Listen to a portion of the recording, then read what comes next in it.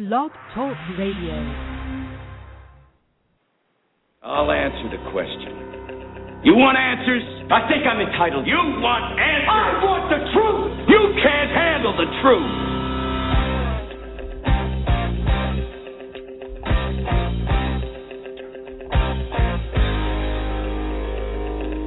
You've heard about it. You've read about it. You've talked about it. And now, you've found it. This is Truth About Trucking Live on Blog Talk Radio, the largest radio social network in the world, with your host, Alan Smith, a veteran of OTR trucking, business entrepreneur, and the most recognized name for assisting CDL students and new graduates. It's time to shut down that big rig, sit back, and come join the conversation. Truth About Trucking Live begins right now.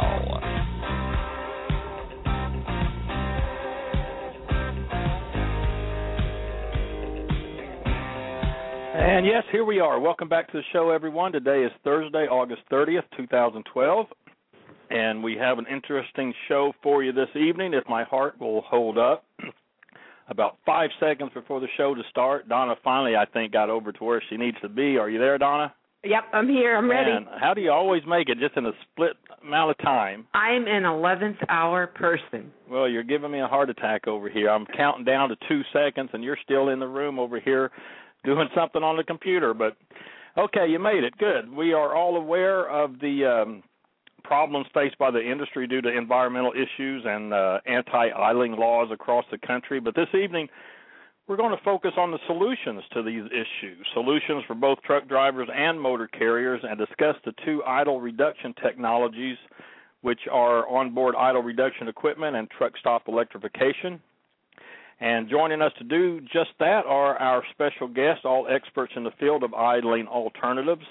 And with us this evening are Rick Schaff, Director of Sales of Hodjon Dynasis APU at hodjon.com, and Roger Southall, Sales Manager for AirDoc at airdoc.com, and Ethan Garber, CEO of Idle Air at, of course, idleair.com. And we also have with us Andy Warkaba, who's president of Andrew J. Warkaba and Associates, a professional services and management consulting firm that specializes in the development of new modern and roadside facilities throughout North America, and he's on the web at warkaba.com. So we'll touch on the problems faced by the trucking industry as it relates to truck idling and environmental issues, and how by working together can bring about a resolution for both motor carrier and professional truck drivers. So, Donna, you ready to get the show on the road, I take it? Well, I am, but I can't get on the chat room.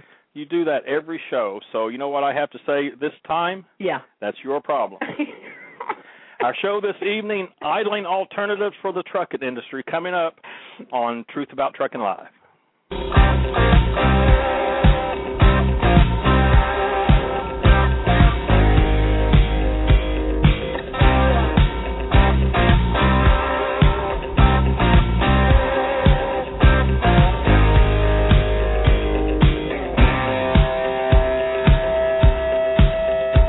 Hey everyone, thanks for listening to Truth About Trucking Live on Blog Talk Radio. I hear from a lot of newcomers to the industry who still have that entrepreneur spirit that has made the United States of America the great country that she is. And many of them still have one goal in mind, and that is to someday have their own rig and become an owner-operator. Truth About Trucking Live is all about providing honest, reliable information about the OTR trucking industry, especially for those just beginning their truck driving careers. Running your own trucking business is part of the entrepreneurial spirit that has kept America moving since trucks were first used by the military in World War I. If you're considering starting your own owner-op business, there's only one name that you need to know: Lone Mountain Truck Leasing. LoneMountainTruck.com offers the best lease purchase plans in the industry. There's no huge balloon payment at the end, and when you make that final monthly payment, they hand over the title. The truck is yours. They require a very reasonable down payment, and the monthly payments are kept at an affordable $1,000 per month, and sometimes even less.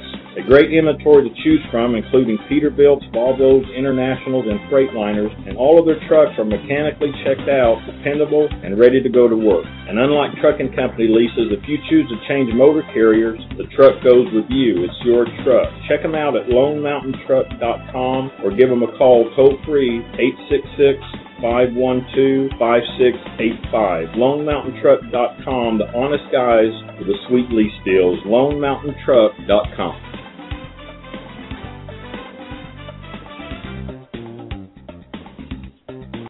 Hey, ready, Porter? Man, it's crowded tonight. Care if I join you? Sure, have a seat. Sorry about the paperwork. Name's Cole. Appreciate it. I'm Harlan, by the way. Here's a fill-up for you guys. Thanks, honey. Harlan, you look hungry. What can I get you? I'll have a Coke and whatever he's having. Back in a bit. What are you doing with all this paperwork, driver? Looks like you're tripping over your trip sheets. Want to get a jump on these taxes before they jump me. There is a better way to manage your trucking paperwork. With TripSheetCentral.com, you're a login away from tracking every aspect of your business.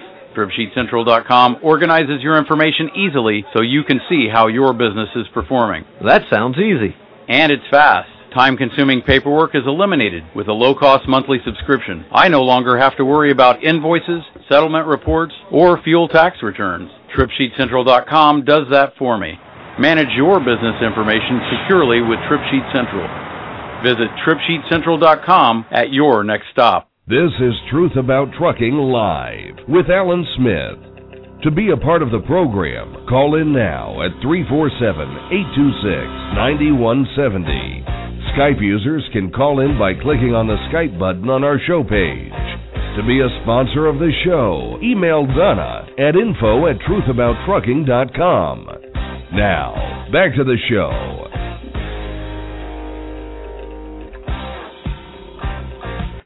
All right, we're back. Donna, did you get it going? Oh, yeah, you did. Yeah, I'm in here now. I don't know what I do every week. Every week I go through this. I know. Getting old and... Well, yeah, I see you in there, so you're up and ready to go. Lines are filling up. Appreciate everybody tuning in. Let's welcome our guest, Rick Schaff for the Dynasis APU. Welcome to the show, Rick. Yeah, thanks, Alan. Can you hear me? Yeah, I can hear you. I got everybody's mics open, and we'll just welcome everybody in here real quick. Roger Southall of AirDoc, glad to have you back. Hey, hello, Alan. Hello, Donna. Hope all's Hey, well. Roger. And Ethan Garber of Idle Air. Same to you. Welcome back, Ethan. Glad to be here. Thanks, Alan and Donna. Hi, Ethan. And, of course, Andy Warkaba. Glad to have you back as well, Andy. Hey, good to be on here. Can you hear me okay? Oh, yeah, we can hear everybody fine, and I can't believe that I picked everybody out from all the lines here, but we got everybody on here, so, you know, it's always a challenge to have multiple guests on the show, so we'll do as we always do. All mics will remain live, and just feel free to jump in to add to the conversation at any time. Donna, you have anywhere you wanted to start, or you want me, or what? Wow. Well, I guess the big story is, and of course it's you know been around now for a while. We had shows on this, but it looks like idling alternatives are really becoming more of a necessity. I think the states are really enforcing the laws. They're a lot stricter. I think the fuel prices are causing the companies to really want drivers to, hold off on the idling. And yet we all know in the extreme conditions, that's difficult at times. And then you have the EPA. So, I mean, we could really pretty much go anywhere. Rick Schaff, we'll start with you since you're the only rep really here for the onboard idle reduction equipment technology. Rick, I guess to get started here, kind of along the lines of what Donna was saying, I mean, we know we have these two technologies available for idling alternatives for the industry, but idling reduction through behavior change is something that should be emphasized as well. I guess with all the regulations and everything that Donna was just talking about, from Dynasis APU point of view, are you seeing that behavior change coming about? We pretty much would have to, wouldn't we? Yeah, I think we're seeing the behavior change coming about, and it's kind of like anything, Alan. It comes about in different ways with different companies. There's companies that are. I mean, I've met with companies this week that are, really emphasizing programs that they put on internally, and they give cash prizes for fuel mileage increases, and like what you said, driver behavior is really, really important, because just the way a guy drives his truck or a gal drives her truck can save a company or themselves a lot of money. And then the idle reduction technology is in place to really, from our point of view, is to provide them a product that will assist them to save money. At the end of the day, that's really what it's about. There's, when you go and look at a company and you see, or an owner operating, you see how much they spend in fuel and how much they spend just in idle fuel.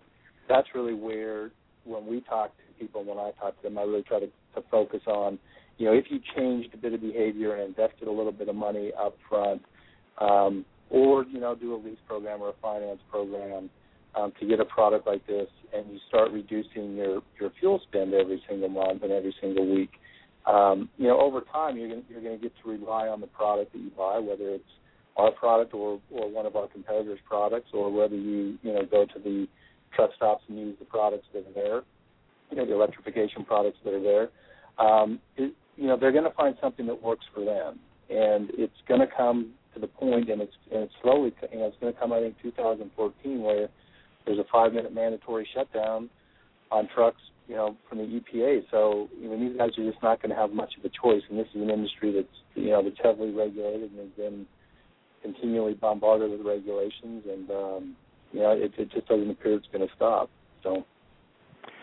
Well, let's work everybody in here on this just real quick, and we'll just keep moving right along. Roger Southall of AirDoc, your thoughts? There are alternatives available now, and with these regulations, that behavioral change is just pretty much going to have to take place. Well, you're right. We're trying desperately to get our technology out there, and the EPA, as you quite rightly mentioned, are great ambassadors for cleaning up the air of the country. But the funds that, as an industry, we've been relying on, because we're in an embryonic stage, is either being withheld or limited to such a small percentage that we are actually finding it quite difficult to get our technology out there. Both AirDoc and Idle Air have a tremendous system, and we desperately want to get it in front of the people that issue these grants, but we're not able to, get in front of them. More and more states are holding back on the funds, and the buzzword at the moment seems to be natural gas or electric cars. And, the one industry that needs the push to get technology out there is idle reduction, whether it be on board or off board. We have been reliant on grant funding, and we are finding it very, very difficult to get the grant funds to put this equipment out there. So the drivers that are getting familiar with it do want to use it. They want more and more sites, and, it's not happening quick enough. And I just want to say about the truck stop electrification, it actually works hand in hand with a lot of the other alternatives that people use. So, you can, even if you have an APU, you can plug in and save the life of the APU. Could you explain how that works to people listening? Because a lot of people will say, well, I have an APU, but, you can also go to the truck stop electrification and plug in your APU, correct? Sure. Yeah, Yeah, you can. With our product, it's we have a shore power option, so it's just like an RV. When you have electrification, you can plug it into a 110 outlet, and it'll run your entire heating and cooling system without the need to run the diesel engine. And the diesel engine sits there and doesn't have to do a thing. And so, the Department of Transportation is still in the process of electrifying, 50 or 60 truck stops through what they call the STEP grant. And the monies for the idle reduction devices is gone, but and I think the monies also were gone for the electrification. They're still in the process of building infrastructure. But I think it's like the previous guy said. It's the infrastructure of these things is expensive. the difference between our system and theirs is that we don't really require an infrastructure. Where our, we don't require an infrastructure at truck stops. Where our capital investment comes is in buying the inventory and the product, and it's no less expensive really doing that than what they're doing. And so it's just we need help in funding, and we need the government to look at idle reduction as a now technology, rather than a move to natural gas, which is going to take many, many years, just to get the filling stations and the trucks and the engines developed and get people converted over, if it ever goes completely over. But we want it looked at as a now technology. This is a way to reduce fossil fuel consumption and improve, the air quality now, today. And I think that's being missed at certain levels within the EPA and other governmental agencies. Well, that's pretty sad, actually. I mean, when it's you need to worry about the consumption, and I think fuel is really at a high right now. I don't know if it was ever higher for us over here. It could be, but it seems to me when I go to the gas station, it's pretty high. And it will get higher in price, Donna. What you have to understand, idle reduction is there to reduce the amount of diesel this country uses, and they're reliant on the trucking industry. And a lot of the diesel, a lot of the fuel is being getting from foreign sources. If the idling technology is used, the amount of thousands of gallons of diesel per year that the country saves is incredible. And as I say, the focus has shifted quite considerably from our technology, idle reduction, looking at what the buzzword is at the moment, natural gas, electric cars or whatever, but they're missing, the industry and the infrastructure that we started to build, and Idler are the leaders and have a phenomenal product, the same as our product, and APUs together will work to get the idle reduction, enforced. It's there, ready to use. But as I say, we just can't get the funding. Well, and that was my question. I mean, where is the holdup for that? I mean, I know I read about grants for APUs, and I know when David Hancock was on last time, he was talking about helping people get the grants if they went through his company. But I don't understand what the holdup is for the TSE. Where are you finding the roadblock for that? Because it seems like a no-brainer to us. So, I mean, do you have a clue, or do they kind of stall you guys too? Well, this is Ethan from. Oh, sorry, go ahead. Go ahead. Please. Well, this is Ethan from Idle Air. We recognize, and Roger's very kind, and nice to meet you, Rick. Seen the Dynasis machines; they seem very good.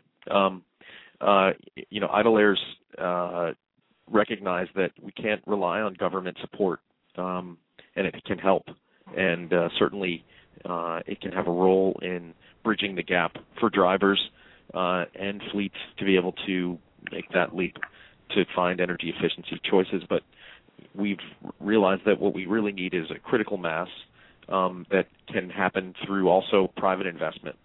And although it's been challenging for us, and Roger and I certainly see each other a lot, we're always out pounding the pavement, really trying to find actual investor funds to demonstrate that there's a return on investment for building a network like this, much like the natural gas network, natural gas fueling stations that will take some time before they have the volumes to justify their infrastructure. But that bold step, or as Roger mentioned, electric car charging, we're lucky in the TSE space and in the APU space because there actually is actual demand today for the products as opposed to electric cars that, there may be a few thousand in each state. And so we've been fortunate to be able to penetrate some of the larger fleets and medium-sized fleets and actually demonstrate to them that there's a adequate selection of choices out there that they can start investing in these technologies now, and they can do it now. I see. And Roger, you work on a different system. Yours is, do you do any kind of private?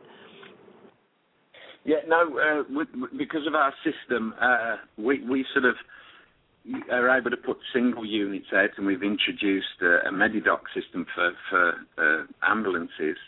But what we do, we are unfortunately grant reliant at this moment in time, albeit that we've turned the corner where we do look for private investors. But it's always the chicken and the egg with everything new, because the utilization is not to the level where to get it financed privately, you need a certain utilization figure. And the utilization is not as great as it should be because the amount of technology really isn't out there. There was a hope a few months ago that we could put a national map and not put what sites are out there as for independent companies, but a national coverage to let the truckers know where TSC is available, where biofuel is available, and that in itself to form an association needs funding, and we needed lobbying, because as I say, once drivers use the technology and use APUs, they get familiar with it, they're happy to use it, and they see the benefits. Right. Well, they absolutely do see the benefits because we hear from them. And I see it posted all over, and I'm sure you see it too on our wall and the other walls on Facebook and the social media websites where they're asking, is there, one in, and they'll say a state, and so they're searching. And like I said, at a time when fuel prices and people worried about the pollution and the anti-idling restrictions going on and the enforcement, I think right now it's pretty serious to do something. So I mean, I was reading. Let's see, there was in LinkedIn, and I noticed there hasn't been a lot of posts in that LinkedIn group on LinkedIn called, what is it called? I can't remember. Is it called Idling Alternatives? I think, Andy, you're in there a lot. LinkedIn? Yeah, Andy, let's bring you in here, because expand a little bit more for our listeners on what Cobham Associates Incorporated all about and how you fit into all this. Well, I fit in specifically in that I'm aligned with AirDoc, and I'm helping them in building their image and business development. But I'm also have been involved in the development of service plazas, rest areas, and specifically related to toll roads. And I'm a advocate of commercial rest areas. And I don't want to put a philosophical layer on what we're talking about because sometimes then it just makes everything so complex. We have Roger and the others talking about the technical side of it, and there really is enough for all of us in this industry, whether it's an APU, onboard, offboard, or whatnot. But it's just getting that message out. I mean, this trucking industry is just so large and so diverse, and Alan, what you do in trying to bring it all together and focus it, it's just so diverse in trying to get it out. And I take, for example, enforcement. We talk about that. I mean, on the New York Thruway, if you pull into a service plaza, there's a large sign, probably a 3 by 4 foot sign that says "No truck idling. You will be fined." And you pull in there, and the trucks are just idling away. And I've talked to the people up there, and they say, well, we really get bad winters up here, and the patrolmen, they feel bad for the truckers. And so we have these laws out there, so to speak, for anti-idling, but, I mean, they're not being listened to. You know what I'm saying? And so to be able to really get really be able to pull all this together has really been a challenge for our industry. And then, like Roger said, now the EPA is restricting the amount that they'll contribute to this, to the overall funding. So it's really difficult. And then Donna, you said, what's the holdup? Well, I'm sure Ethan would agree with this. We've only had a couple states that have issued, a request for an application. The most recent being Georgia, and Ohio had some an application out, and they've gone ahead and awarded it, but they haven't really put that into effect yet, and they're already behind by at least 2 months on issuing a new application. So there's a lot of, I don't know, it's just working with the governments. I don't know if it's because of the upcoming election or what, but there's just a malaise, you know, that trying to get them convinced to do something has really been a little difficult. Yeah, it seems, you know, it's kind of a sad situation because, of course, we know the situation that goes on with the trucks and the idling and how the drivers, you know, I mean, they're the ones a lot of times that do suffer through all of this, especially in the warm weather and in the extreme cold weather. You know, the companies are all kind of bragging that, you know, hey, we're one of the leaders in idling reduction, and in the meantime, a lot of the drivers are just, you know, either freezing to death or dying of the heat. So, which, you know, the general public really doesn't know that. They just see the fancy stickers on the side of the car, on the side of the truck, you know. With a lot of times, you know, the general public, and I think a lot of the lawmakers, you know, when the drivers are actually doing their work, these people are at home sleeping. But I do a lot of, and I'm going by rest areas 2 o'clock in the morning, and I mean, it's treacherous to even try to pull into a rest area with an automobile, let alone an 18-wheeler. You know, and this is one of the things, and that we tried to bring out through the convention, and all three of you guys, Idle Air, AirDoc, and Dynasis, you're all sponsors. We appreciate you very much, and what we try to do is to create the public awareness. That is one of the goals of the convention.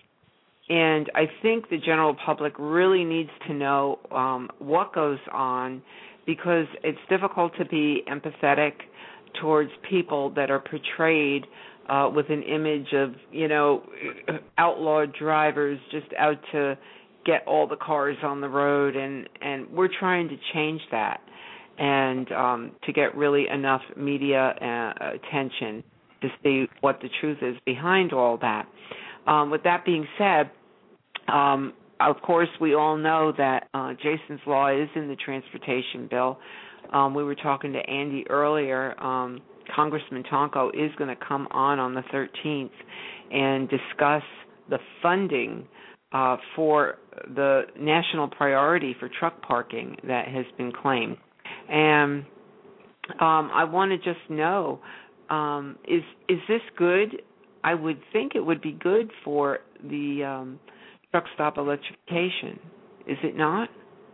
I think it could be great. And again, I didn't want to get philosophical and get us off subject, but I think it could be great.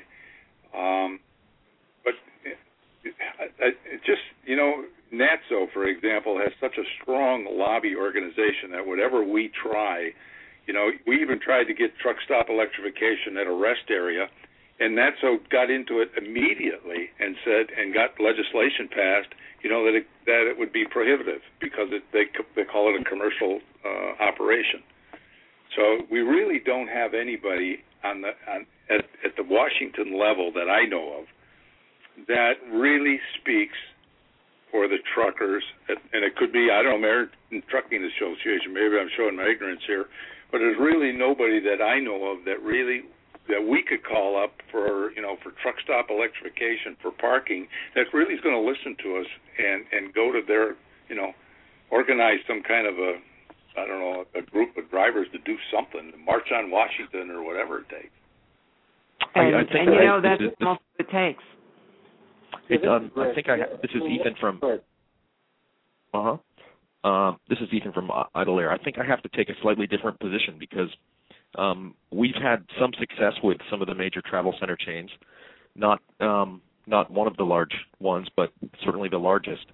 And I would say that they're clear-headed and intelligent business people about TSE, and talking about Pilot Flying J in particular. And although we have challenges and obligations to perform to get access to some of their coveted travel center spots, I think they've been very cooperative and really see that there are many solutions for truck efficiency and air quality.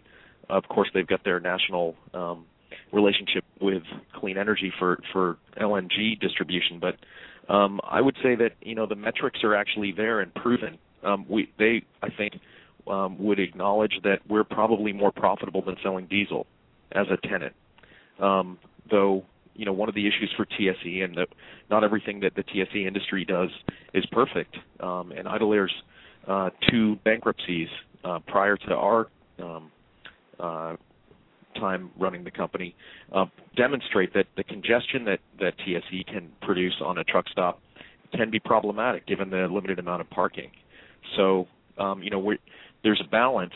I would think personally that if there were maybe the protection of a modest anti-idling area on a truck stop so that the travel center is not put in the position of having to be the police force and the TSE provider isn't put in that position either, and that it's sort of like handicap parking, and it's not a dominant part of a parking lot, but it's preserved for a quiet area, that would be one of the more fruitful things that we could all achieve instead of, trying to say that we need more money, because I think the possibility to make profits is there. We've got several sites that actually make positive cash flow and that we're actually expanding, and that we have the invitation to put more equipment down. And AirDoc has a nice solution, especially for a complementary kind of a footprint to ours, which tends to require a larger footprint. So I think that the possibility's there. It's about business discipline and joining together with the travel center industry as opposed to necessarily demonizing them.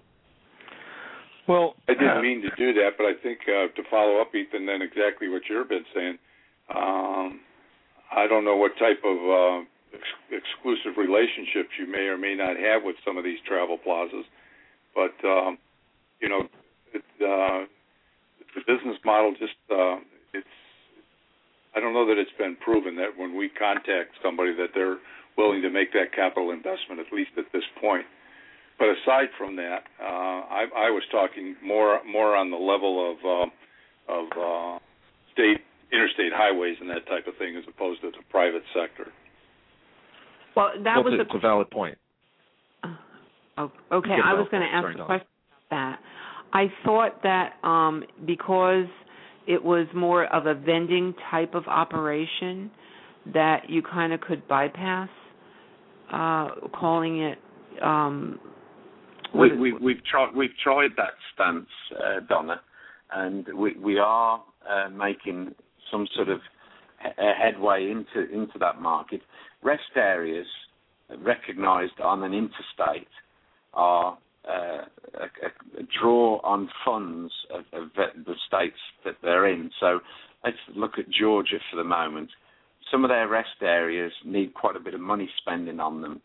Putting a truck stop electrification is a revenue stream, and that can reduce the burden of running a rest area and even provide extra funds to build more parking spaces or expand the sites that are already there.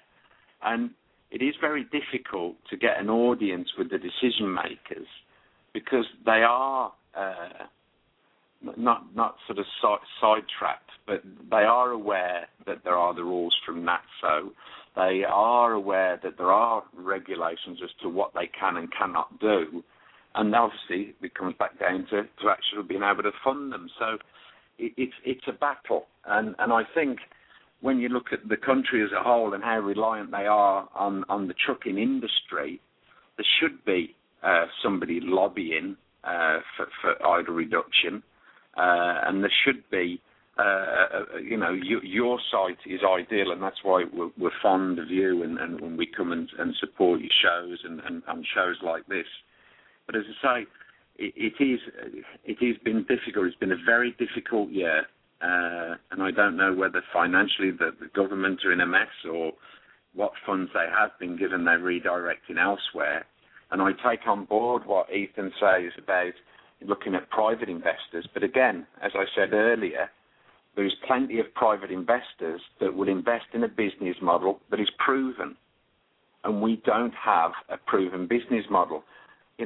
as Ethan said, Idle Air business model has changed and they've got their act together now. But there was 2 bankruptcies. We're new and embryonic. Our utilisation figures are not high enough to warrant a private investment. And the APUs that are out in the market, you know, the capital outlay for an APU is not that great, but if a fleet looks to use APUs on the whole of the fleet, that is a massive injection of cash that they've got to put in. And there should be assistance, because at the end of the day, the country wants to clean the air. They want to be less reliant on foreign fuels. Well, to achieve that, they've got to give a little. And as I say, truckers are beaten up enough with all the little rules and regulations and problems finding to park and all the other bits and pieces. And it really does. When I came over 3 years ago, it was very much a buzzword, technology. They wanted to see it. They were prepared to give grants for it. And, you know, both Idle Air and ourselves, we've got sites out there. APU manufacturers were putting their APUs out. But it has dried up. Yes. Well, Rick Schaff, let's bring you in here. I mean, you're on the other side of this thing. You're with the onboard idle reduction, the Dynasis APU. I mean, do you correlate with these guys, what they're saying? I mean, are you having also the complications with government funding and the support and lobbying for this type of technology? No, not necessarily, because our product's so much different. I mean, I know the last time David was on, companies were getting grants for APUs. Is that still going on? No. I mean, the grants have pretty much, there's certain states that do have some grants for idle reduction technologies. The main one that when David was on, it was a STEP grant, which was a Department of Energy. It's a test for truck stop electrification, from the Department of Energy itself. But back to Alan's question, we're different because we sell basically a piece of capital equipment to the fleet and to the owner operator. But we're still part of the same industry, so I can relate to what they're talking about. I can relate to the trucking industry. I've been doing this a long time. I think that the one thing that's clear to me, and I travel all over the United States and I drive a lot, is that there's not enough parking places for all the trucks that need to park. That's just a fact. And I think that there is truck stop electrification. It is coming. It's slow to come because the capital investment is so high to do it. Idle reduction technologies are getting adopted. I think they're being adopted slowly by fleets. I think fleets are, from the APU industry itself, if you just look at, either what Idle Air does and AirDoc does or what we do, or battery products. There's been a lot of companies come and go over the years. There's been a lot of people that are saddled with products that are no longer warranty. They can get parts from because the companies no longer exist. And fleets are when we go into a fleet, we're asking them to make a major capital investment, just like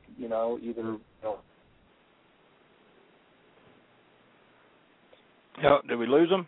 I think we did. You hear me? Oh, yeah. Oh, yeah, go ahead. So, we're asking people to make a major investment in whether it's our product or truck stop and the electrification products that AirDoc and Idle Air have.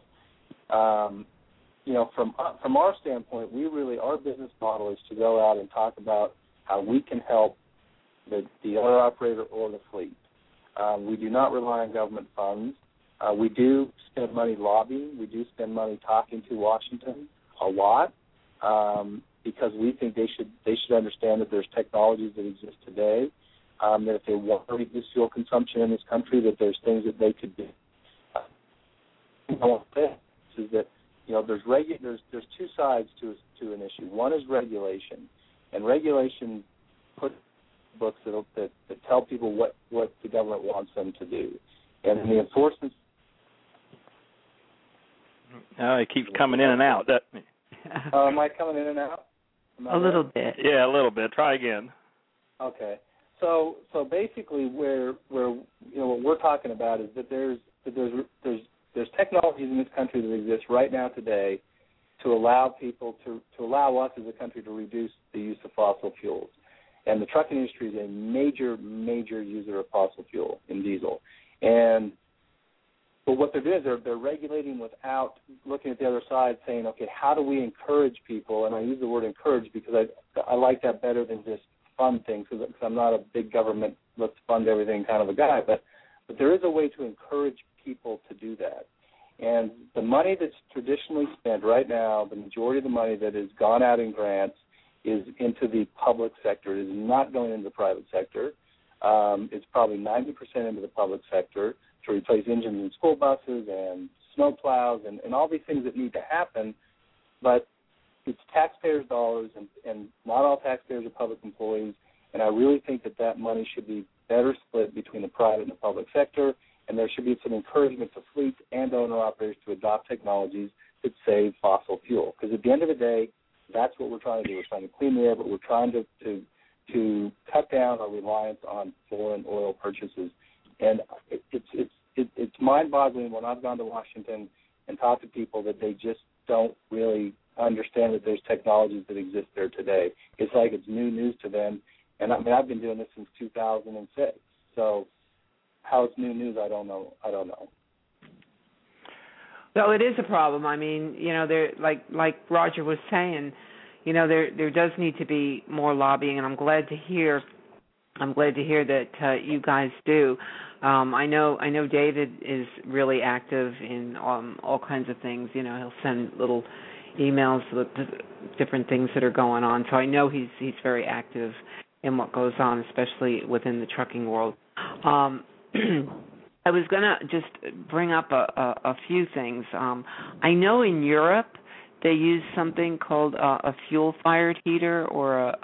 Oh, you beat me to it. Oh, you were going to bring that up too? Okay. Well, I was just curious because I know you guys travel not only just around the country but all over the world. I mean, I know David Hancock was headed to Germany, and Roger, I know you've been to Europe, and kind of the same lines what Donna was going to talk. I was just curious about how is this technology and coming along in other countries such as Europe, Roger. I think, you were just there recently. I mean, the things like the direct-fired heaters, I mean, is it something they're doing differently that we're not?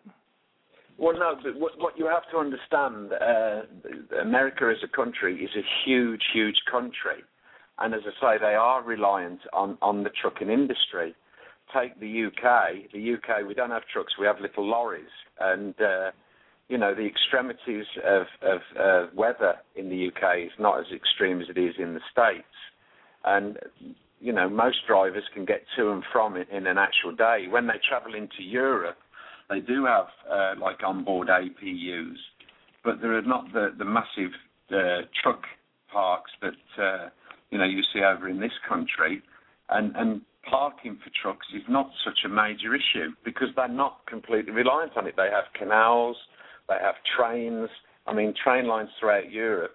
You can go from France through to Italy, and it's a completely different marketplace over there. Australia, you could probably use some sort of comparison, and the trucks over there are huge. And we'd love to, launch in different parts of the world. But as I say, it is a different marketplace. Yeah, okay. I think, I can answer that. I can add a little bit. I mean, I know Australia, they use very similar products to what we sell here. They're, they're mainly one-cylinder diesel engine products, but they do use auto reduction technologies because, the whole thing about auto reduction is you got to idle to have auto reduction. I think Roger was right about the UK and other parts of the world. They're just not going. There's not long distances between major geographic centers. And in the U.S., the further west you get, the longer distances there are. And in Australia, it's huge distances. Canada, there's big distances. And in those countries, fuel is 20 to 25% more expensive than it is here, even though we're high. They've been high forever. I lived in Australia for 10 years, and we were paying, over $3 a gallon for tax back in the 80s there. So, Other countries adopt it, but they don't have the number of trucks that we have here. With over 1 million Class 8 sleeper trucks in the road that need some sort of viral reduction. So this is the major geographic center for it in the world. It's interesting to hear you guys talk about international opportunities. Sorry, Donna. Oh, no, go ahead. It's interesting to hear you guys talk about international situations. We've been exploring trying to export our technology to Mexico because we have so much demand in South Texas. We have locations that have basically back-to-back usage where drivers are circling around begging our staff to save space for them. And it's not as congested, though we're trying to find ways to add parking spaces. But we think other countries that are less developed than the States, really with the older rolling stock fleet, really need the benefits of homegrown American technology and using the grid as a solution, because a aftermarket investment in their truck of $5 to $10 grand may be too much for a truck that on average is over 15 years old. And the global benefit for that, something that is good for everyone, but for the states to be able to export some of the solutions that we've got that are working is also an exciting time. So I didn't realize that they were using APUs in Australia. Yeah. Wow. Well, Andy, you're from the UK, right? Oh, no, Roger was born and raised there. He's only been here for 3 years. Oh, okay. You probably get confused with my accent. My accent's like Chicago. Yeah. Well, I was just curious. I really didn't understand or didn't realize what you were saying. It's kind of like a total different infrastructure over there. But I'm just curious. We always hear about Europe and all these other countries, and well, I just want to know. So,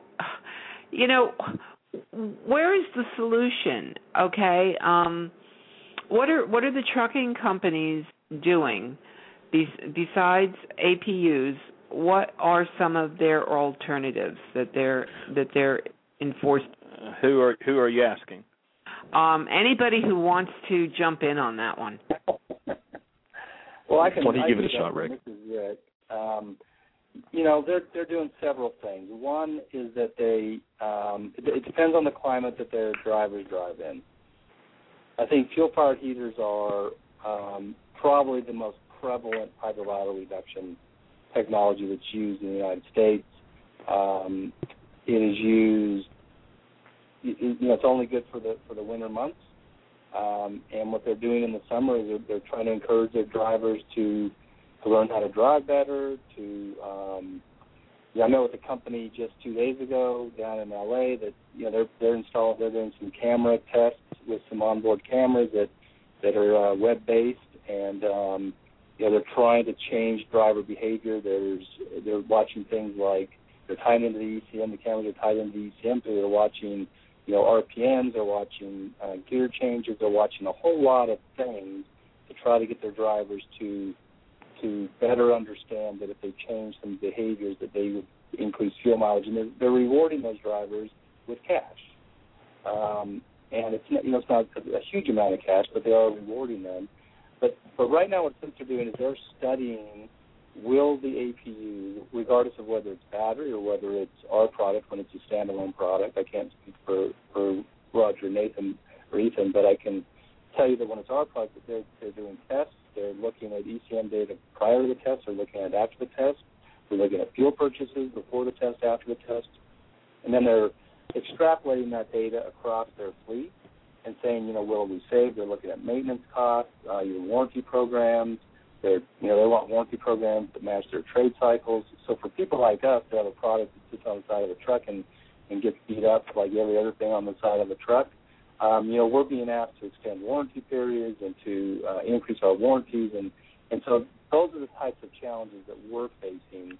But I think that they're doing various things. They're trying tires. They're trying skirts. They're trying, higher pressurization systems. They're trying everything they can to get their trucks to run to the optimum and then to get their drivers' behavior better. But at the end of the day, there's an hours of service loss sitting on the books that says the driver has to be down this many hours, and if they're nowhere near home, they've got to idle. or they've got to sit in their truck and freeze or just be too hot. So at the end of the day, I'm asking is what are they doing to when they don't want the trucks to idle? What are they doing to compensate the drivers? Like I have one person in the chat room right now saying their company on an APU on board because it's too heavy. Okay, so what are they doing to compensate the drivers if they're not allowing for, truck stop electrification for them to go there because, drivers can't afford themselves many times that expense. So I'm trying to figure out, besides telling the driver not to idle and freeze or to death or something like that, what are they doing? Well, it depends on the company. It depends on the company. I mean, I've met with companies that they really don't. I mean, I hate to say this, but they really don't care about their driver. They just don't, Donna. It's sad.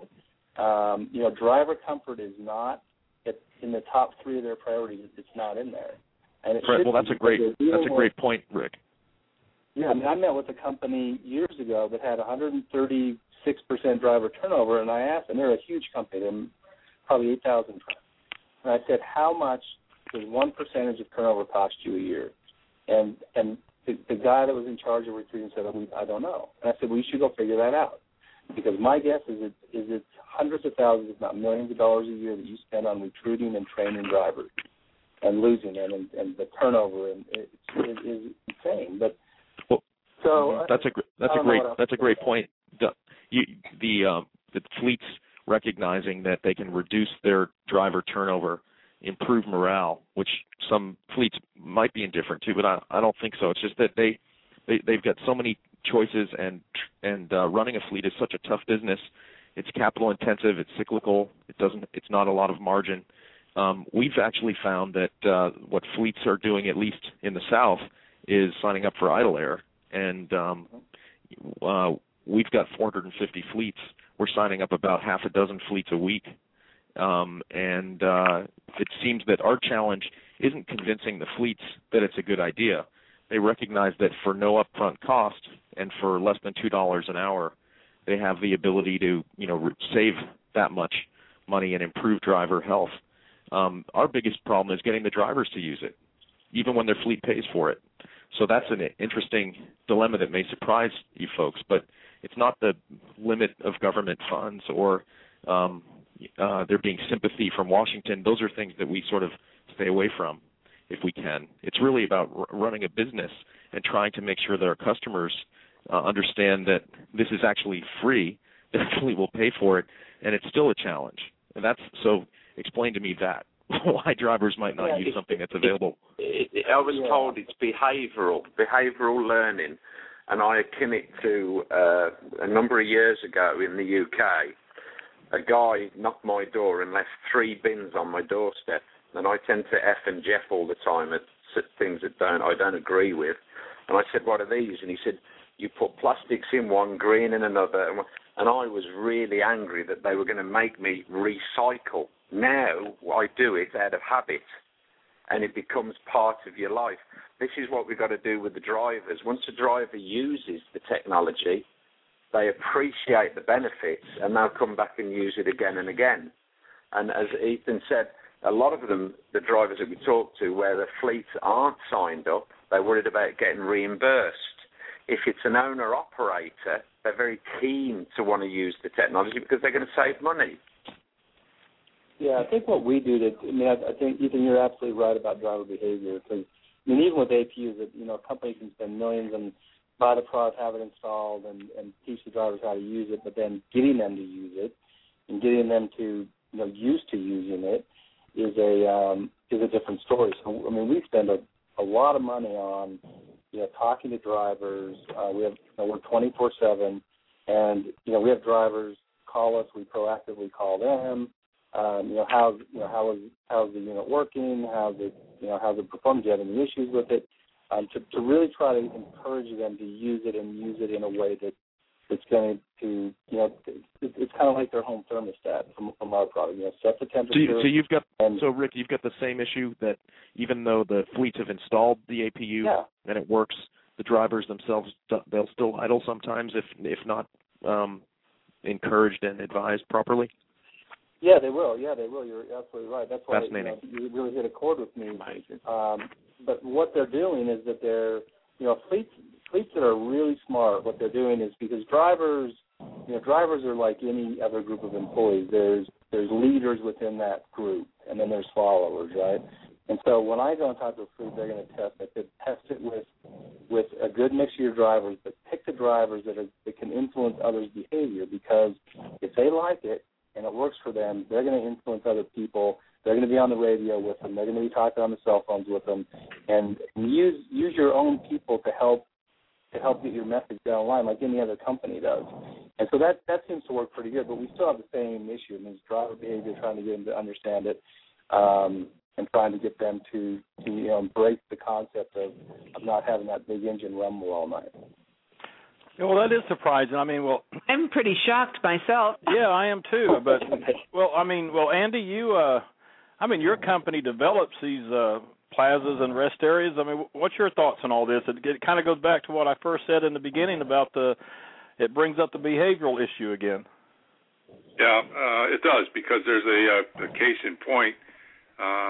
You or some of your listeners may be familiar with this site. It's in Delaware. It's the Delaware House, and it was a brand new facility built by HMS Host, and it has restaurants, gas stations, and then it also has 50 truck idle units there that were put in there by Cab Air. HMS Host paid for it. So it was very pricey. The drivers just aren't using it. And, they do use it, you're saying? Oh, they're not using it. Oh, they're not using it. Oh, okay. Well, Alan, you're an OTR, or you were an OTR driver. You're local now, but if you're you say that with such disgust. No, I didn't for it to sound like that. Hey, I was 28 years out there. But anyway, go ahead.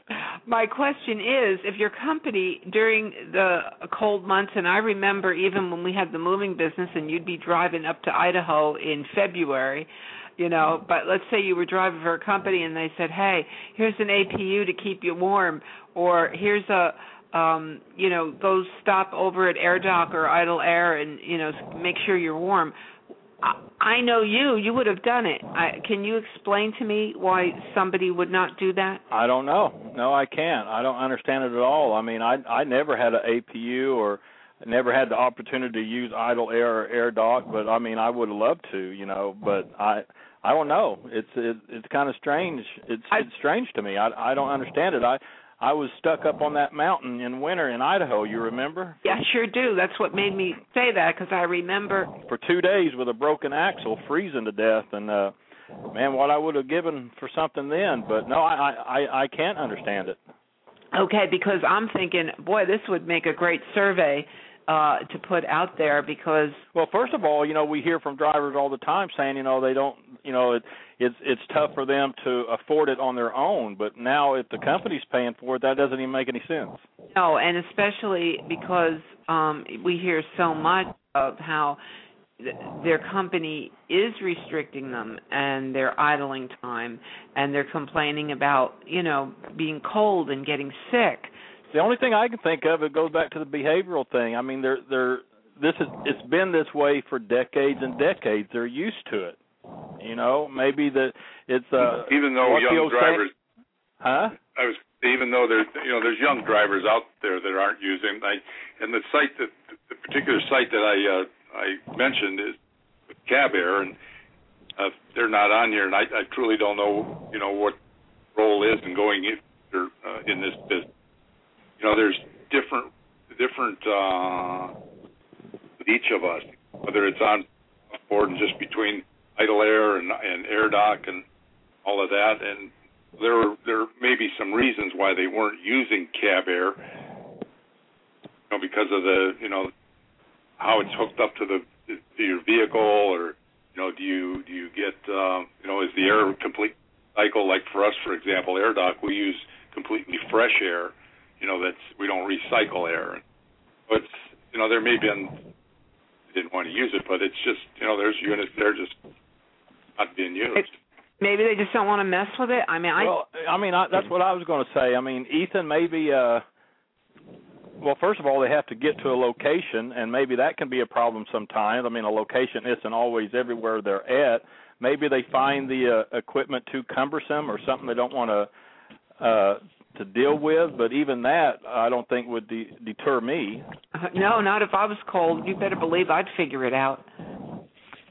It's a tough puzzle. I mean, I'm curious what Roger and Andy try to do to drive usage of their equipment, because they've got some nice locations. I know drivers really like AirDoc. What do you guys do to try to get people to use the service? Ethan, I was on one in Tennessee, and I asked a number of truckers about our units. There was 30 of them in the parking lot, and most of them thought they were either vacuum cleaners to clean out the trucks, or I hadn't got a clue what they were. And as I say, I and Jeff with drivers, and I got them up and give them 3 hours to get the units on. And when they use them, they're actually amazed that these things are blowing warm or cool air, and they can plug in appliances. And it is the education. But, as I say, once you educate them, you know, they have limited sites where they're going to be using the technology. And the other fear is that, you know, $1.50 or whatever it is an hour, if they're a fleet driver, they're not going to get reimbursed. And it makes sense all the way along. You know, these systems, forget all the air quality and the tree hugging, it saves money, it saves wear and tear on the engine, and it reduces the amount of diesel that we have to buy from foreign countries. It's I don't know, no-brainer. I think you should do some radio and TV ads. You'll be like the Dyson of TSE. We have customer appreciation, you know, we have signage and that type of thing, but just as Roger says, I mean, you know, they look at it and it's...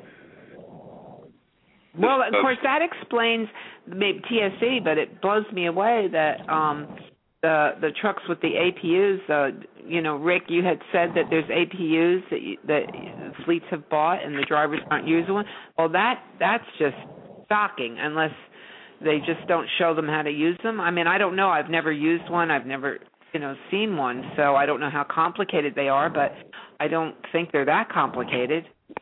No, I mean, and I think that's changing. I didn't want to make a bigger deal of that, but I was just trying to make the point and agree with Ethan that you know, driver behavior has to be. I mean, this is a process, and you know, and I got to go because I have a hard stop here, but I want to really thank you and Alan for having me on, and I'd love to do this again at some point. I'll see you guys in October, but you know, at the end of the day, we're in this country. It's the greatest country on earth. We're in a great industry. There's just fantastic people throughout this industry, and you know, what we really need to do is we're running a company that you know, we're convinced we have a great technology, one of many. We love, you know, we're like our competitors. They have good products, and we're trying one step at a time to be a good company, provide a good product, and talk to people about the benefits to them, and not really rely on the government to try to do this for us, because they're just not going to do it. They're going to do, I mean, the lobby that they have between the oil and the gas business, and you have the ATA, which is very concerned about the safety, and you have OIDA, which is normally on the other side of the ATA. You know, I mean, Washington's being bombarded with different stories, and we're trying to reduce fuel usage, and the oil companies are trying to increase fuel usage, and you know, but it's a great industry. I think there's great products. I really appreciate the time. I thank you guys so much, and I wish I could stay on and talk all night because it was such a great conversation. But I appreciate it, and to the other guys on here, I really appreciate. Roger, we'll meet someday. Ethan, Sam, and Andy, I hope we meet soon. So thank you guys very much, and you guys have a great Labor Day weekend. Okay, you too, Rick. Thanks. We'll be winding it down here anyway, but appreciate you coming on and everything. That's Rick Schaft. He's Director of Sales of the Dynasis APU at Hodjon.com. I wanted to just say one thing. We were talking about lobbying before. Roger had brought that up. And the only thing I could think about is the fact that drivers are the ones most of the time who are taking, you know, the hard hits for idling, either regulations or restrictions put on by the company. And in my mind, the correct lobbying would be, somebody going up and actually saying, hey, this is what drivers go through. Now, am I on the right path with that? Does that make sense? Anybody? Yeah, it makes sense. It's who does that, and where do they do that at? I mean, is there a sounding board for that kind of stuff exists right now? Well, that's what I'm asking. I mean, first of all, is that the right path to take to approach, the correct sounding board with that kind of argument, and then to find the appropriate place to do it? So, I mean, number one, to me, logically, it seems like the correct path to take. But tell me if I'm wrong. Oh, I mean, on surface, it sounds like the right approach. I mean, just look what was accomplished by the lady with Jason's Law, which she was able to accomplish. I was going to bring that up, next. But I mean, I think to me, because you have to realize we're all for all these TSC and APUs, because we look at it from the driver's standpoint, because that's what we do. We have to look at them, and so we're all for this. But when we hear that, people they're putting regulations and restrictions, and then no one really knows who is the ones that are suffering from it all, then that becomes quite annoying, and you want to do something. So I'm just thinking out loud right now while we're on the show, what is the correct approach? And to me, that's what it would be, to let people know, hey, this is what's going on and what can be done. And I don't know where to go, Andy. You don't have ideas on that? I just don't have a clue. Well, I'd have to maybe think a little more, but I mean, it just seems to me that you got the parking issue, you got and I don't want to wrap up too much because then we haven't solved anything, but it's just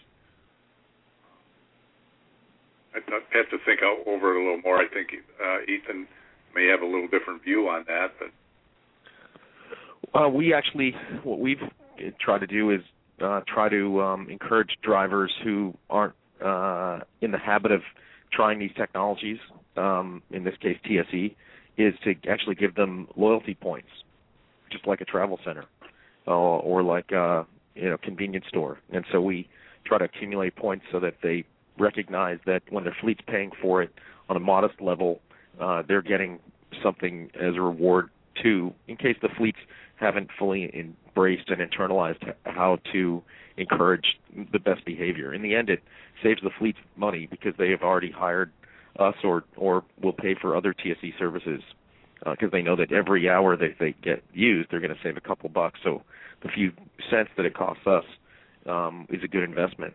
I'm sure that these other angles are valuable and can make an effect, but I think trying to extract what causes the marginal behavior of a driver to choose one of these services is probably the most important thing for us to focus on at our company. I guess maybe my view is because I deal more maybe with the government, so to speak, and in rest areas, interstate highways, and that type of thing.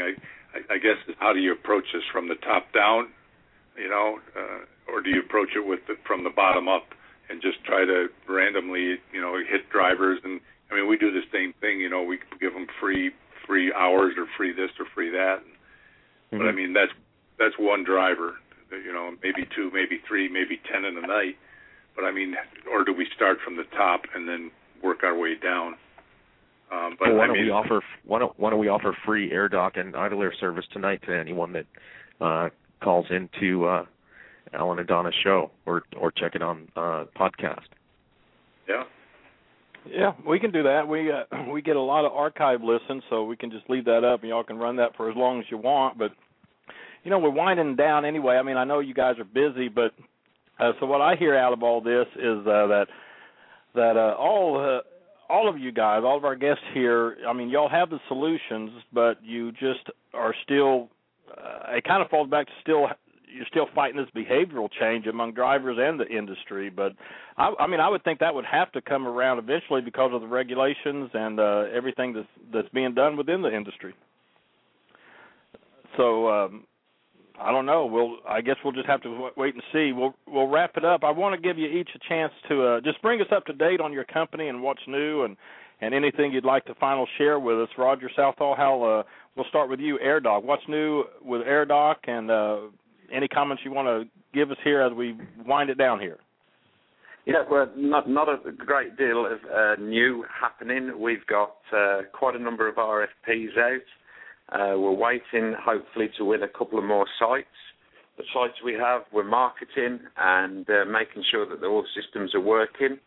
And you can be rest assured that I will have the same enthusiasm, I'm sure, next year running around spreading the word that idle reduction, I'm not on about technologies, whether it be idle air or ourselves, is the right thing to do. And, I think we've got to get the message out. I'll be talking to fleets and talking to independent drivers. And thankfully we've got people like you where I can come on and be my normal, buoyant, obnoxious self. Let everybody know that we're out there. Well, yeah, I just still find it surprising that you're running into that obstacle.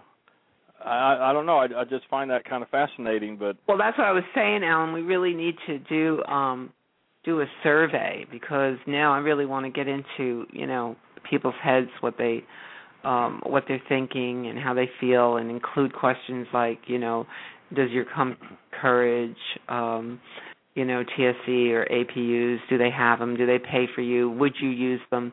Things like that, and really get it out there and run it for a while, kind of like you did with the truck lease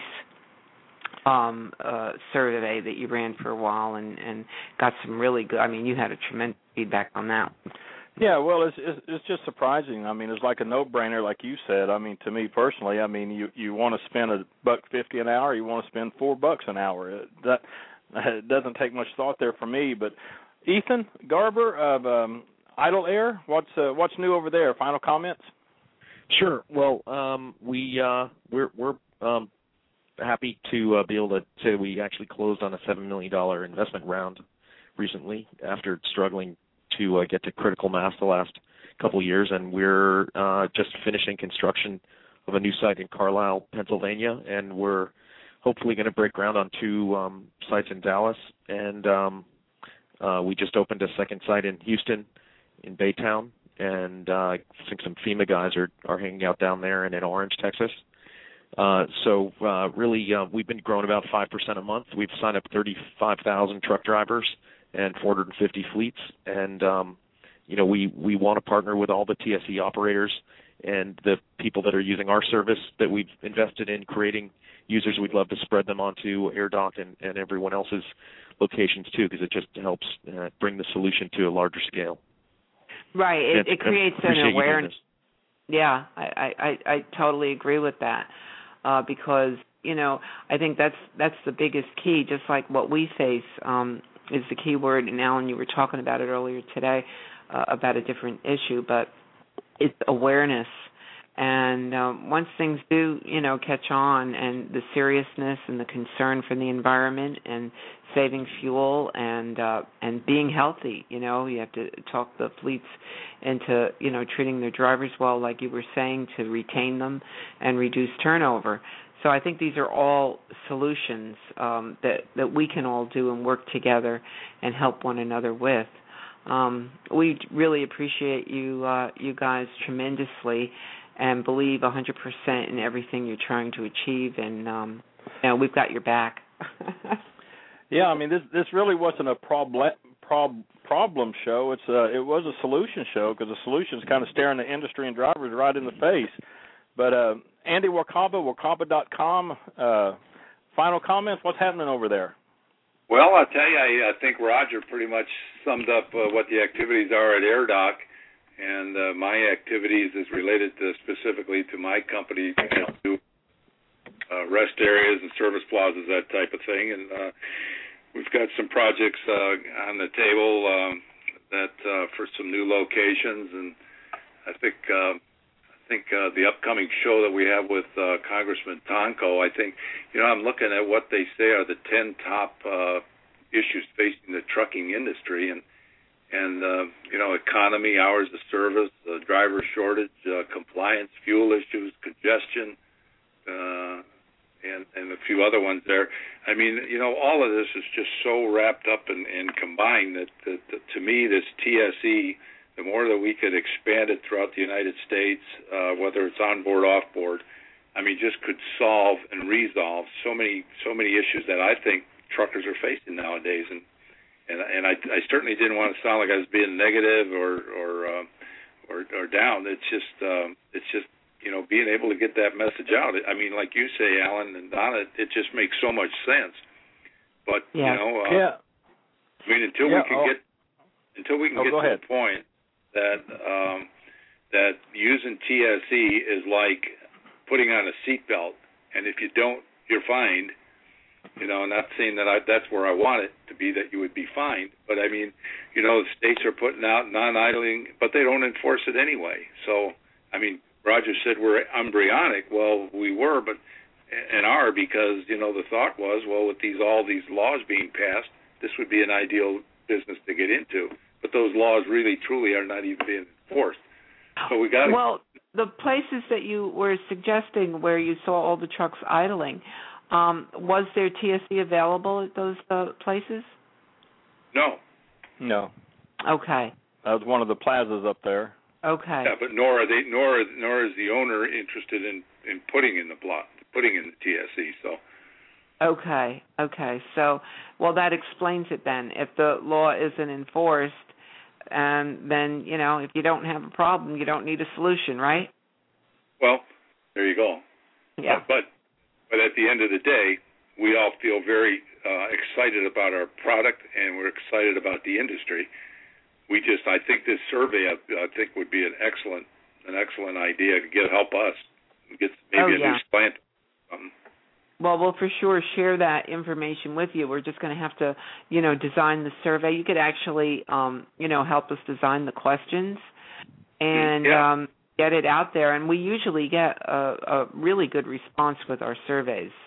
So I think we can do that. Just like Jason being murdered, wouldn't it have been great if he'd had a rest area where there was parking and TSD, and he could have had a nice, comfortable, restful sleep? Oh, absolutely. And, like you said about Hope, I mean, she literally knocked on doors in Washington. I mean, the woman's just amazing. And, by the way, she will be on the show again when Congressman Tonko comes on the 13th, because I can just hear it in her voice when I talk to her. I remember when she first started, she didn't like to speak. She was shy. Now, the last time I spoke to her, she's talking about making a speech at the convention, which, I mean, I was just totally floored. So all this has really made her a lot stronger, and I think it's made us all stronger, that we have to really fight for every little thing that we want in this industry. So, we're right behind you, and, if you have any ideas for questions, just send us an email, and we'll start designing that. Okay. Yeah, we'll put out that survey, but I think Ethan dropped off. But, hey, guys, I appreciate it. Thanks for coming on. It was really a great show. I don't think it was negative at all. A lot of solutions. Now we just got to keep that awareness out there. I think you guys all have the answers to these problems, and I think eventually it's going to come around. It has to, I believe. So thanks for coming on the show again. I really appreciate it, guys. Thank you. We look forward to your October conference, and I'll owe you a drink, Donna, for your birthday. I missed it. I saw it on Facebook. Looking younger and lovelier every day. So well, thank you. Oh, he's talking to you. Okay. You take care. Bye-bye. All right. Thanks a lot now. Thanks, Andy. Thanks. All righty. Bye-bye. Bye, Rob. All right. Appreciate it. And, that was a good show. I mean, we had to work the problems in there and everything, but they have the solution staring the industry right in the face. I really found it surprising, though, that the drivers won't, especially an APU, won't use it when it totes right along with the truck with them. Well, I don't. I think probably those drivers are much less than. I would think, surely. Than the TSE, and I don't know though, because with all that we hear, the feedback we get from the drivers. I mean, I hear a lot of complaints about not being allowed to idle and freezing and getting sick. Oh yeah. And I think the people we hear from would definitely be very happy to plug in or have an APU or whatever. So I'm just wondering, makes me wonder if the drivers aren't using them. Perhaps, it's 40 degrees, they don't feel they need it, or it's only... Well, yeah, if they don't need it, that's another story. But, we're just, let's get that survey up. And Andy will be real good with that. We'll work up the questions and let that survey run a while, and we'll get that survey to all our guests when it's all done and see how it all works out. Yeah, I'm very, very curious to see some of the feedback we get, and we need to create more of an awareness. I didn't realize that a lot of this technology was not known by drivers. So I think it's great that we do help get this out there, like everything else we try to get out there. It's just another one.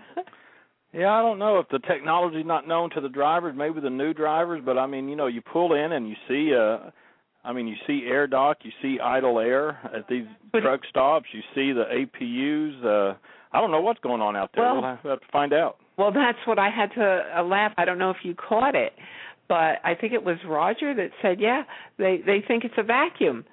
So really, yeah. So I mean, the fact that they just aren't aware of what's out there for them, and then the ones that are aware are complaining because their companies won't allow them. So it's just a matter of getting this introduced to more drivers in the industry, and I think we could definitely do that. Yeah, we're going to do that. So. Okay, well, thanks to everybody for coming on the show. Really appreciate it. We'll take a quick break, and Donna and I will be right back to wrap up this broadcast of Truth About Trucking Live. So we will be right back. You're listening to Truth About Trucking Live on Blog Talk Radio. Alan Smith will be right back.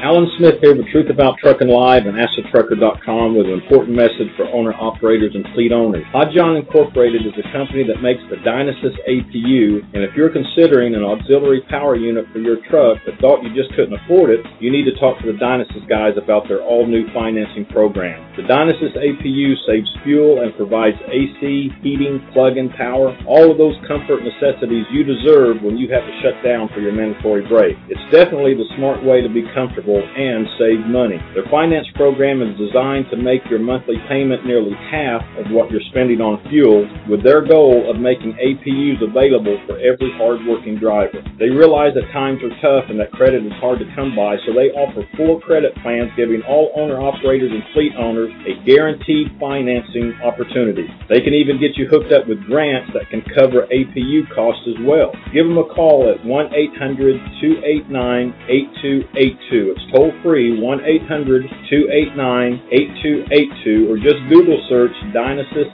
APU. Visit them online at hodjon.com. That's HODYON.com. The Dynasis APU, the best solution to engine idling.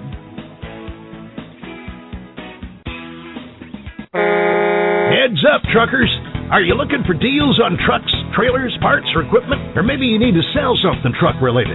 Well, there's a great spot on the web where truckers deal with other truckers. No middlemen involved. That's why we call it trucker-to-trucker.com. There's no charge at all for looking, and if you want to place an ad for what you're selling, it's just $19.95, and it runs till it sells. So whether you're buying or selling, it's time to log on and take a look. Trucker-to-trucker.com. Check it out. That's trucker-to-trucker.com.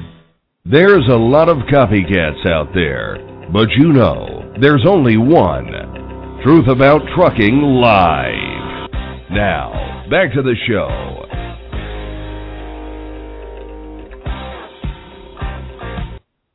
Okay, Donna, cut you off a little bit there, but I know you have a lot of info to share with us. What's going on?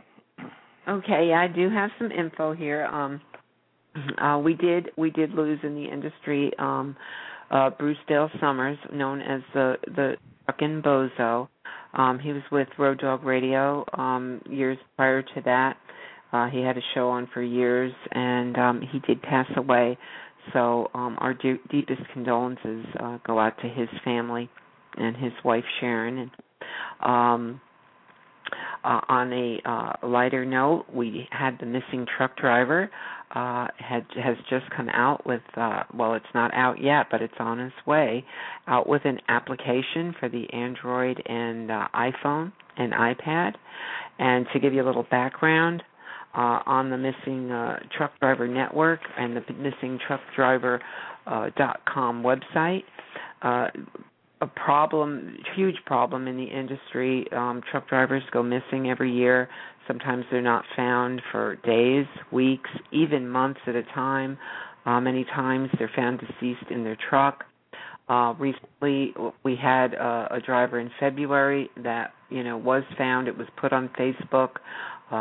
The Missing Truck Driver Alert Network was created on Facebook. Thousands of people joined in, and thus the Missing Truck Driver.com website came about.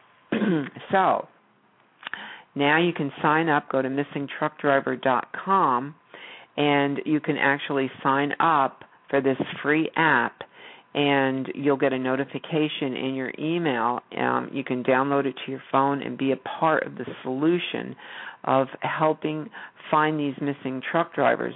The founder of the website and the group, Kari Fisher, she was actually on the Dave Nemo show today, and she had a chance to share with everybody what's going on with Missing Truck Driver, and Dave Nemo was great. I happened to have been on that show also, but he was great. He really was really thrilled over this, and you could see his enthusiasm. He went right to the site, and he was reading it, and so we're hoping that this problem, can be solved with this new app that will be coming out. Again, that's www.missingtruckdriver.com. And by the way, Kari Fisher, because of these efforts, is the winner of the Making a Difference Award, the Jason Rivenberg Making a Difference Award, and she'll be awarded on October. I believe the award is on the 28th. That's Sunday. The convention is the 27th and the 28th. And her sponsor is GoTruckStop.com. So he'll be sharing in that award presentation, awarding Kari with $500, and also the 4 runners-up will be receiving from GoTruckStop.com $100 gift certificates. So we're really thrilled and thankful for that. On another note, and this is pretty exciting, this Monday was another FMCSA MCSAC meeting.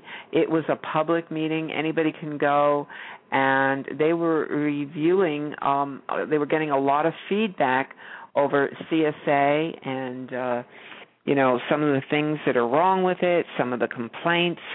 And actually, there's a great post written by Richard Wilson, who was at the meeting. He was extremely vocal at the meeting, defending drivers and fleet owners alike for a lot of the intervention problems they have with the citations, just a lot of different things. If you go to AskTheTrucker.com, you can read what went on over there. I just want to read a little bit. And by the way, Rich is our regulatory and compliance speaker at the convention this year. He's a true driver advocate, also just a fleet advocate. He's a safety advocate, but also, for fairness, which we're all in tune with that. OIDA was also there. And I'm trying to just pick out, because there was so much that they went over at this meeting, and I think drivers need to be aware of it. A lot of them can't make these meetings, even though they're public, because there's nowhere to park their trucks. And I remember Fred Schaffner, who we also need to keep in prayer. Fred went back in the hospital, but he was very active in these in these meetings prior to getting sick. But anyway, let me just read a couple of little things that Rich got up and spoke about. It says, nothing is currently on the SMS site that shows positive or non-violation inspections. If shippers look at an SMS, all they see is negative inspections. And then he goes on to say a corrective action plan needs to be addressed expeditiously and fairly. If an intervention is instituted and only small or marginal violations are found, the carrier should not have to offer a corrective action plan. And now, this is a big thing, related to accident reporting and data provided. Accident information is not public. Why then can anyone go on a carrier overview site and click on accidents and see all the accidents? And yet there's no discerning fault. And this was a big issue, this idea of even when there's no fault of the driver, it's still considered, a crash, and it goes against their record. So all these things were addressed. Erroneous data, how it isn't removed many times from the data queue, and we're just really happy that we have these people going there, like Rich. He also said that Todd Spencer was very vocal from OOIDA there, and this is what we have, and we're very fortunate to have him as our speaker this year. And OOIDA will also be at the convention. I'm trying to pick out. Oh, okay. What did he say? This was really, really a good statement at the end. I'll end with this on this. A Maryland officer said a local judge had no right to turn over an inspection because he had no experience. Well, why should that same judge be able to find the company or driver guilty and issue a civil penalty? If he's experienced enough to find someone guilty, then he should be capable to find someone not guilty. And excellent point, and I wish I could have been there to hear him say that, because I know that must have been a pretty heated room that day. But again, go to Ask the Trucker. You can read all about it. Paul Tonko joins us September 13th to discuss Jason's Law and the Transportation Bill.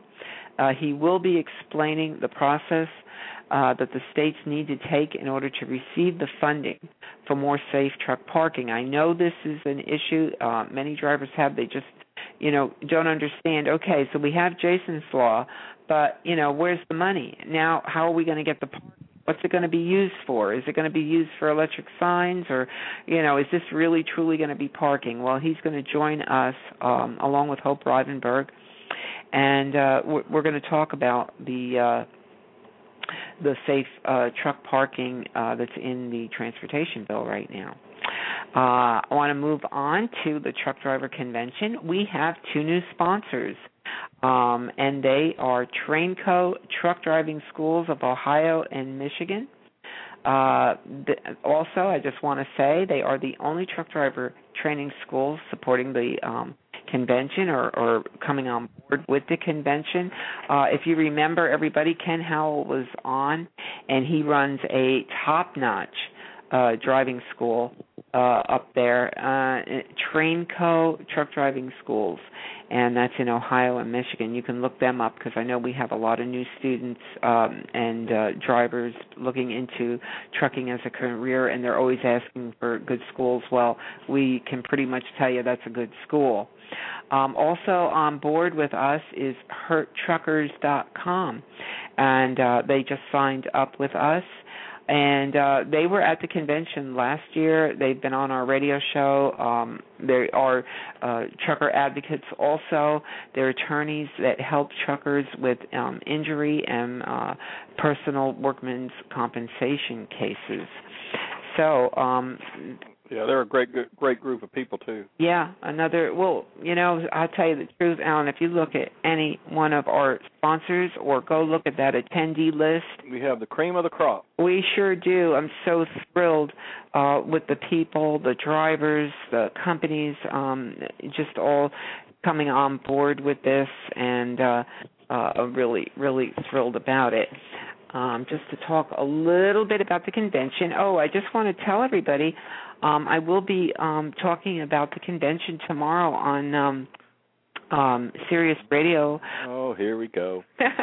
And you were on the Dave Nemo show this morning. I know. And you're going to be where now tomorrow? KC Phillips. It's the Road Dog Live on Sirius 106. And that's at 4:30? That's at 4:30, and I'm really excited to be on there. You know how I get excited over the convention. You know, once you get me going, I'm really afraid I'm just not going to shut up, and you know I'll need up for breathing room. So I'll have to contain myself a little bit while I'm on there.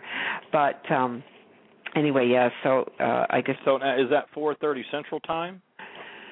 No, that's Eastern Time. That's your time here. Yes, we did go over that, so that's... So you were on Road Dog this morning, you're going to be on there tomorrow, so what's next, an invitation to the White House?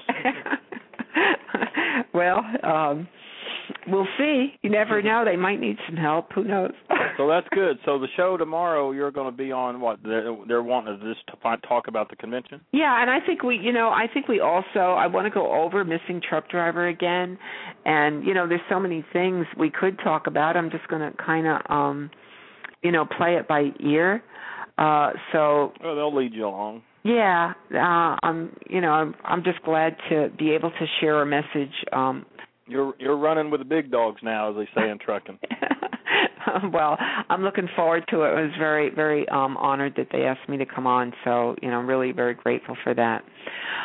Anyway, talking about the convention, let's discuss what it's all about. We always talk about unity and honoring and getting the industry together. And tonight, with the awareness issue, we were talking about the TSE and idling alternatives and all that. The whole key is awareness. And this is what we're trying to achieve. One of the other goals, uniting drivers, honoring them, but creating awareness. Well, it's also working together because, I found it, interesting. Rick Schaff of Dynasis APU, and we have Roger Southall of AirDoc and Ethan Garber, CEO of Idle Air. Really, you want to get right down to it, they're really all competitors, but yet here they are on the show all talking and working together to bring a solution to this. And you know what? That's such a key point, because so many times you see people, they look at each other as, competitive, when really if you keep your eye on your mark, which is the solution to a problem, there's enough for everybody.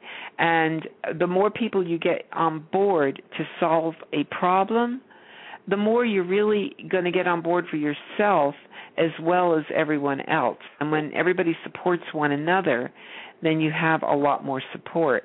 And I really respect these guys who came on tonight. That's how Andy Warkaba put it, of Warkaba.com.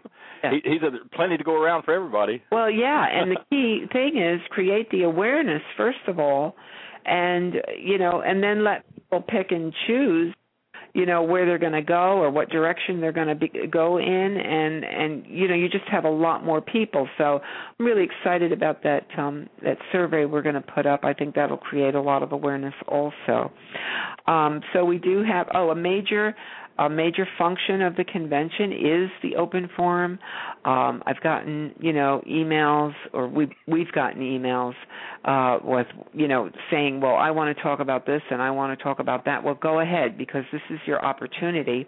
We have David Shamonte actually is going to be recording everything and going to be taking pictures. And, we're going to have a lot of this up on YouTube and on our 1 hour CD. Of course, we can only pick highlights for the 1 hour CD because it's a 2-day convention, but if you have something to say and you want to discuss it with our speakers, then you need to do it, because this is all part of the awareness that we're trying to create to the general public.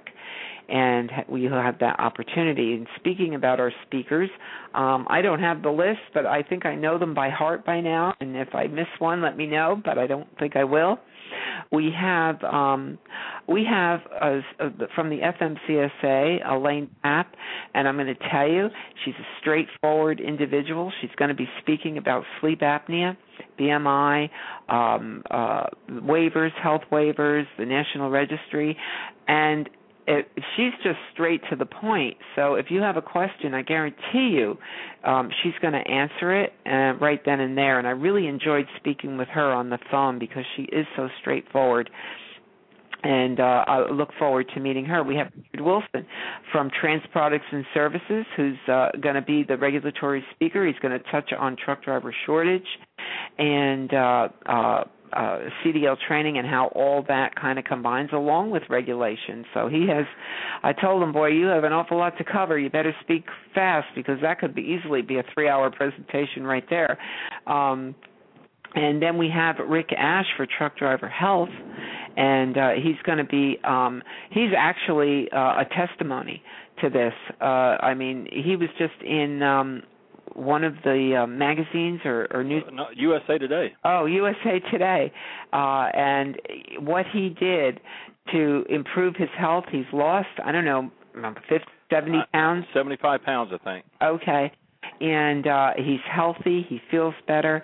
You know, he was in the same rut as everybody else. You know, you drive, you're bored, you eat, you smoke, you know, and you don't exercise. And he's really going to be his own testimony as he speaks to the drivers at this convention. We have Kyla Lieberg, who is going to speak about the human trafficking epidemic and what Truckers Against Trafficking is doing to get the entire industry on board against that problem. She's also going to explain how she used social media to get her word out there so quickly and rapidly and to get so many people on board. Matter of fact, when I was speaking with Dave Nemo today, he was saying, gee, I'd love to come to the convention. I'm going on the human trafficking cruise.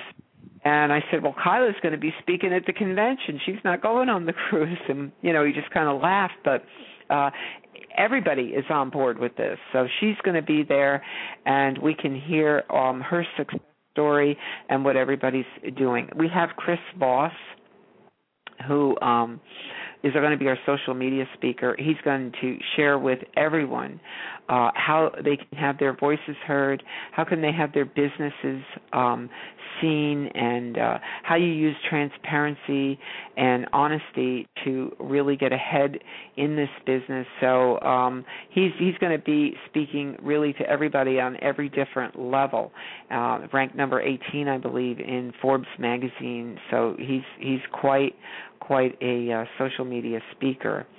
Alan, I don't know if you have the website up. I don't think I missed anybody. Hold on, I'm going to try to get on here now. But I would hate to miss somebody because we have such great speakers. No, I don't have it up right now. Okay, I'm gonna click on it now. I just want to make sure. Hold on. With the speakers, I think you got them all. Yeah. Okay. And just hold on. There's Elaine. I'm scrolling down, everybody. Okay, guess who we missed? I knew we missed two people. Of course, Paul Taylor, Trucking Employment Law. He's going to talk about truck driver rights and what you can do, what your rights are. He gave a presentation last year that was so powerful. All our speakers did. And the drivers, he had a handout and gave to drivers what their rights are under the law. And I'm not sure exactly where he's going to hit home this year, but knowing Paul, he's definitely going to hit it. We have James McCormick, who's going to be there, and he's going to be addressing various issues with new students, drivers, and he helps find the proper job. If you're looking for a job or looking for a school or whatever you're looking for, he has a way of matching you up with the proper company that's best suited for you. So he's going to be there to help you with your career. Of course, Missing Truck Driver is going to have a booth there, handing out literature, explaining the need for this important aspect of trucking, and everybody seems to be getting on board with it. There's, within 2 days, I think there was over 2,000 people who joined the group. So this is something that everybody could get involved with. I hope Rivenberg is going to be there. Spoke to her, and we didn't know it when we planned the convention, but Jason Rivenberg's birthday is October 28th, and that is the Sunday of our convention. And she had said that they always kind of have a personal remembrance day in New York. Well, she's coming down to the convention to be a part of the awards ceremony, as she was the winner last year of the Making Difference Award. So in Jason's honor and in celebration of Jason's law in the transportation bill, we will be having a cake. We hope you all can share with us this moment together. I know Hope was so grateful for that, and she's just such a sweet individual, and we can't wait to see her again. Pride in your ride. All the truckers that are coming, make sure you shine up your truck, because there's big prizes going on, over $1,000 worth of prizes for the first, second, and third place winners of that. We have the raffle.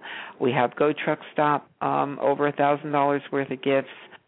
We have Cobra, over $5,000 worth of gifts being raffled away. We have Kathy Cass making all the centerpieces for the convention. We're so grateful for her and all she does for the industry. Another true driver advocate out there.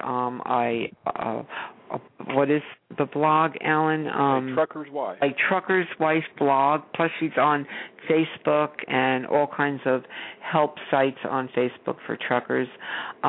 She's also making 2 baskets. So for all you women out there, truckers' wives, you can enter the raffle for the basket, and from what I understand, also, I was speaking to Norita Teller over at OIDA, and they're also going to be having a drawing for Truckers Against Trafficking. They're going to put a basket together. So, you just purchase a ticket, and you can pay a part in that. So this is really a huge event. We're squeezing an awful lot into 2 days, all the buffets, the refreshments, everything included. If you haven't gotten your ticket yet, you really need to.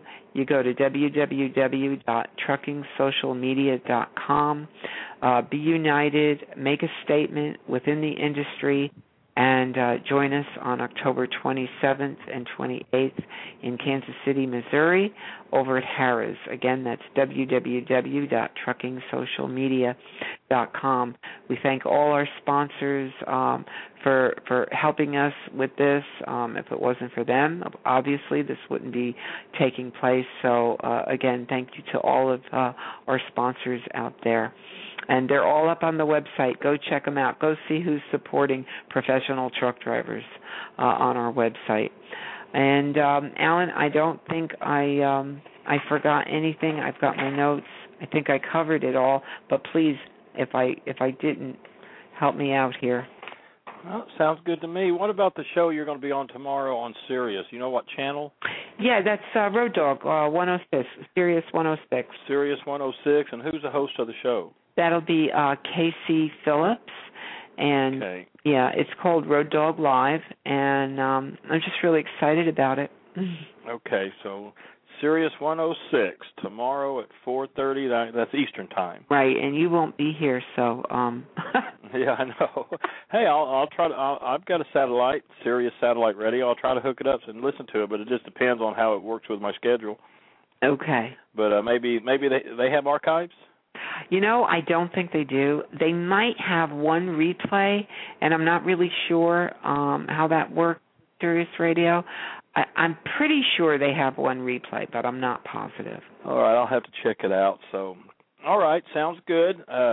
Thanks for joining us this evening, and special thanks to our guests, again, Rick Schaff of Dynasis APU, Roger Southall with AirDoc, Ethan Garber of Idle Air, and Andy Warkaba of Warkaba.com. So, fuel price has been going up lately. Let's hope to get back down as things settle down from Hurricane Tropical Storm Isaac. And to all our listeners affected by the storm, we want to send out our best wishes and know you will all pull through this just as you did from Katrina in 2005. And So from the When the Big Rigs Don't Roll CD, produced by AlanAyersProductions.com, here is the title song, if I can find it. You know, this thing has a mind of its own sometimes. There it is. Switchboard? Yeah. Title song, When the Big Rigs Don't Roll. So until next time, on behalf of Donna Smith and for Truth About Trucking Live, I'm Alan Smith. Drive safe, and thanks for listening.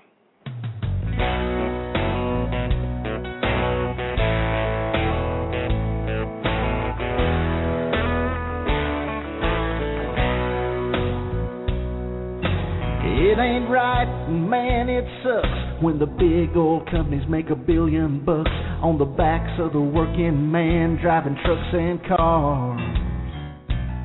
It takes $1,200 to fill this rig while I'm stuffing the pockets of some big wig. He don't care if I've maxed out my credit card. The only trick I get for my truck is the jack in the price when I fill it up. It's like pumping my money down an endless hole. But what they gonna do when the big rigs don't roll? Tell me what they gonna do when the big rigs don't roll?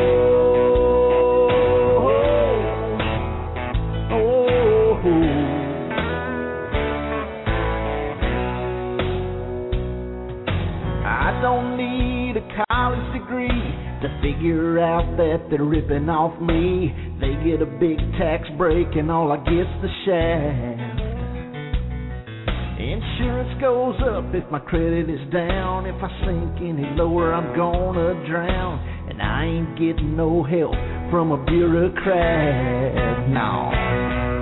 The only trick I get for my truck is the jack in the price when I fill it up. It's like pumping my money down an endless hole.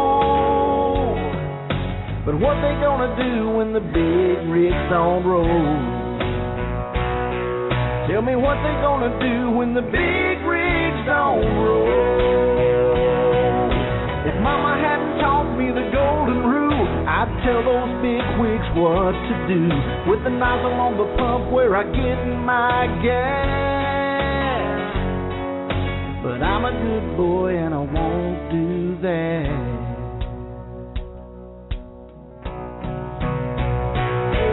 Oh, the only trick I get for my truck is the jack in the price when I fill it up. It's like pumping my money down an endless hole.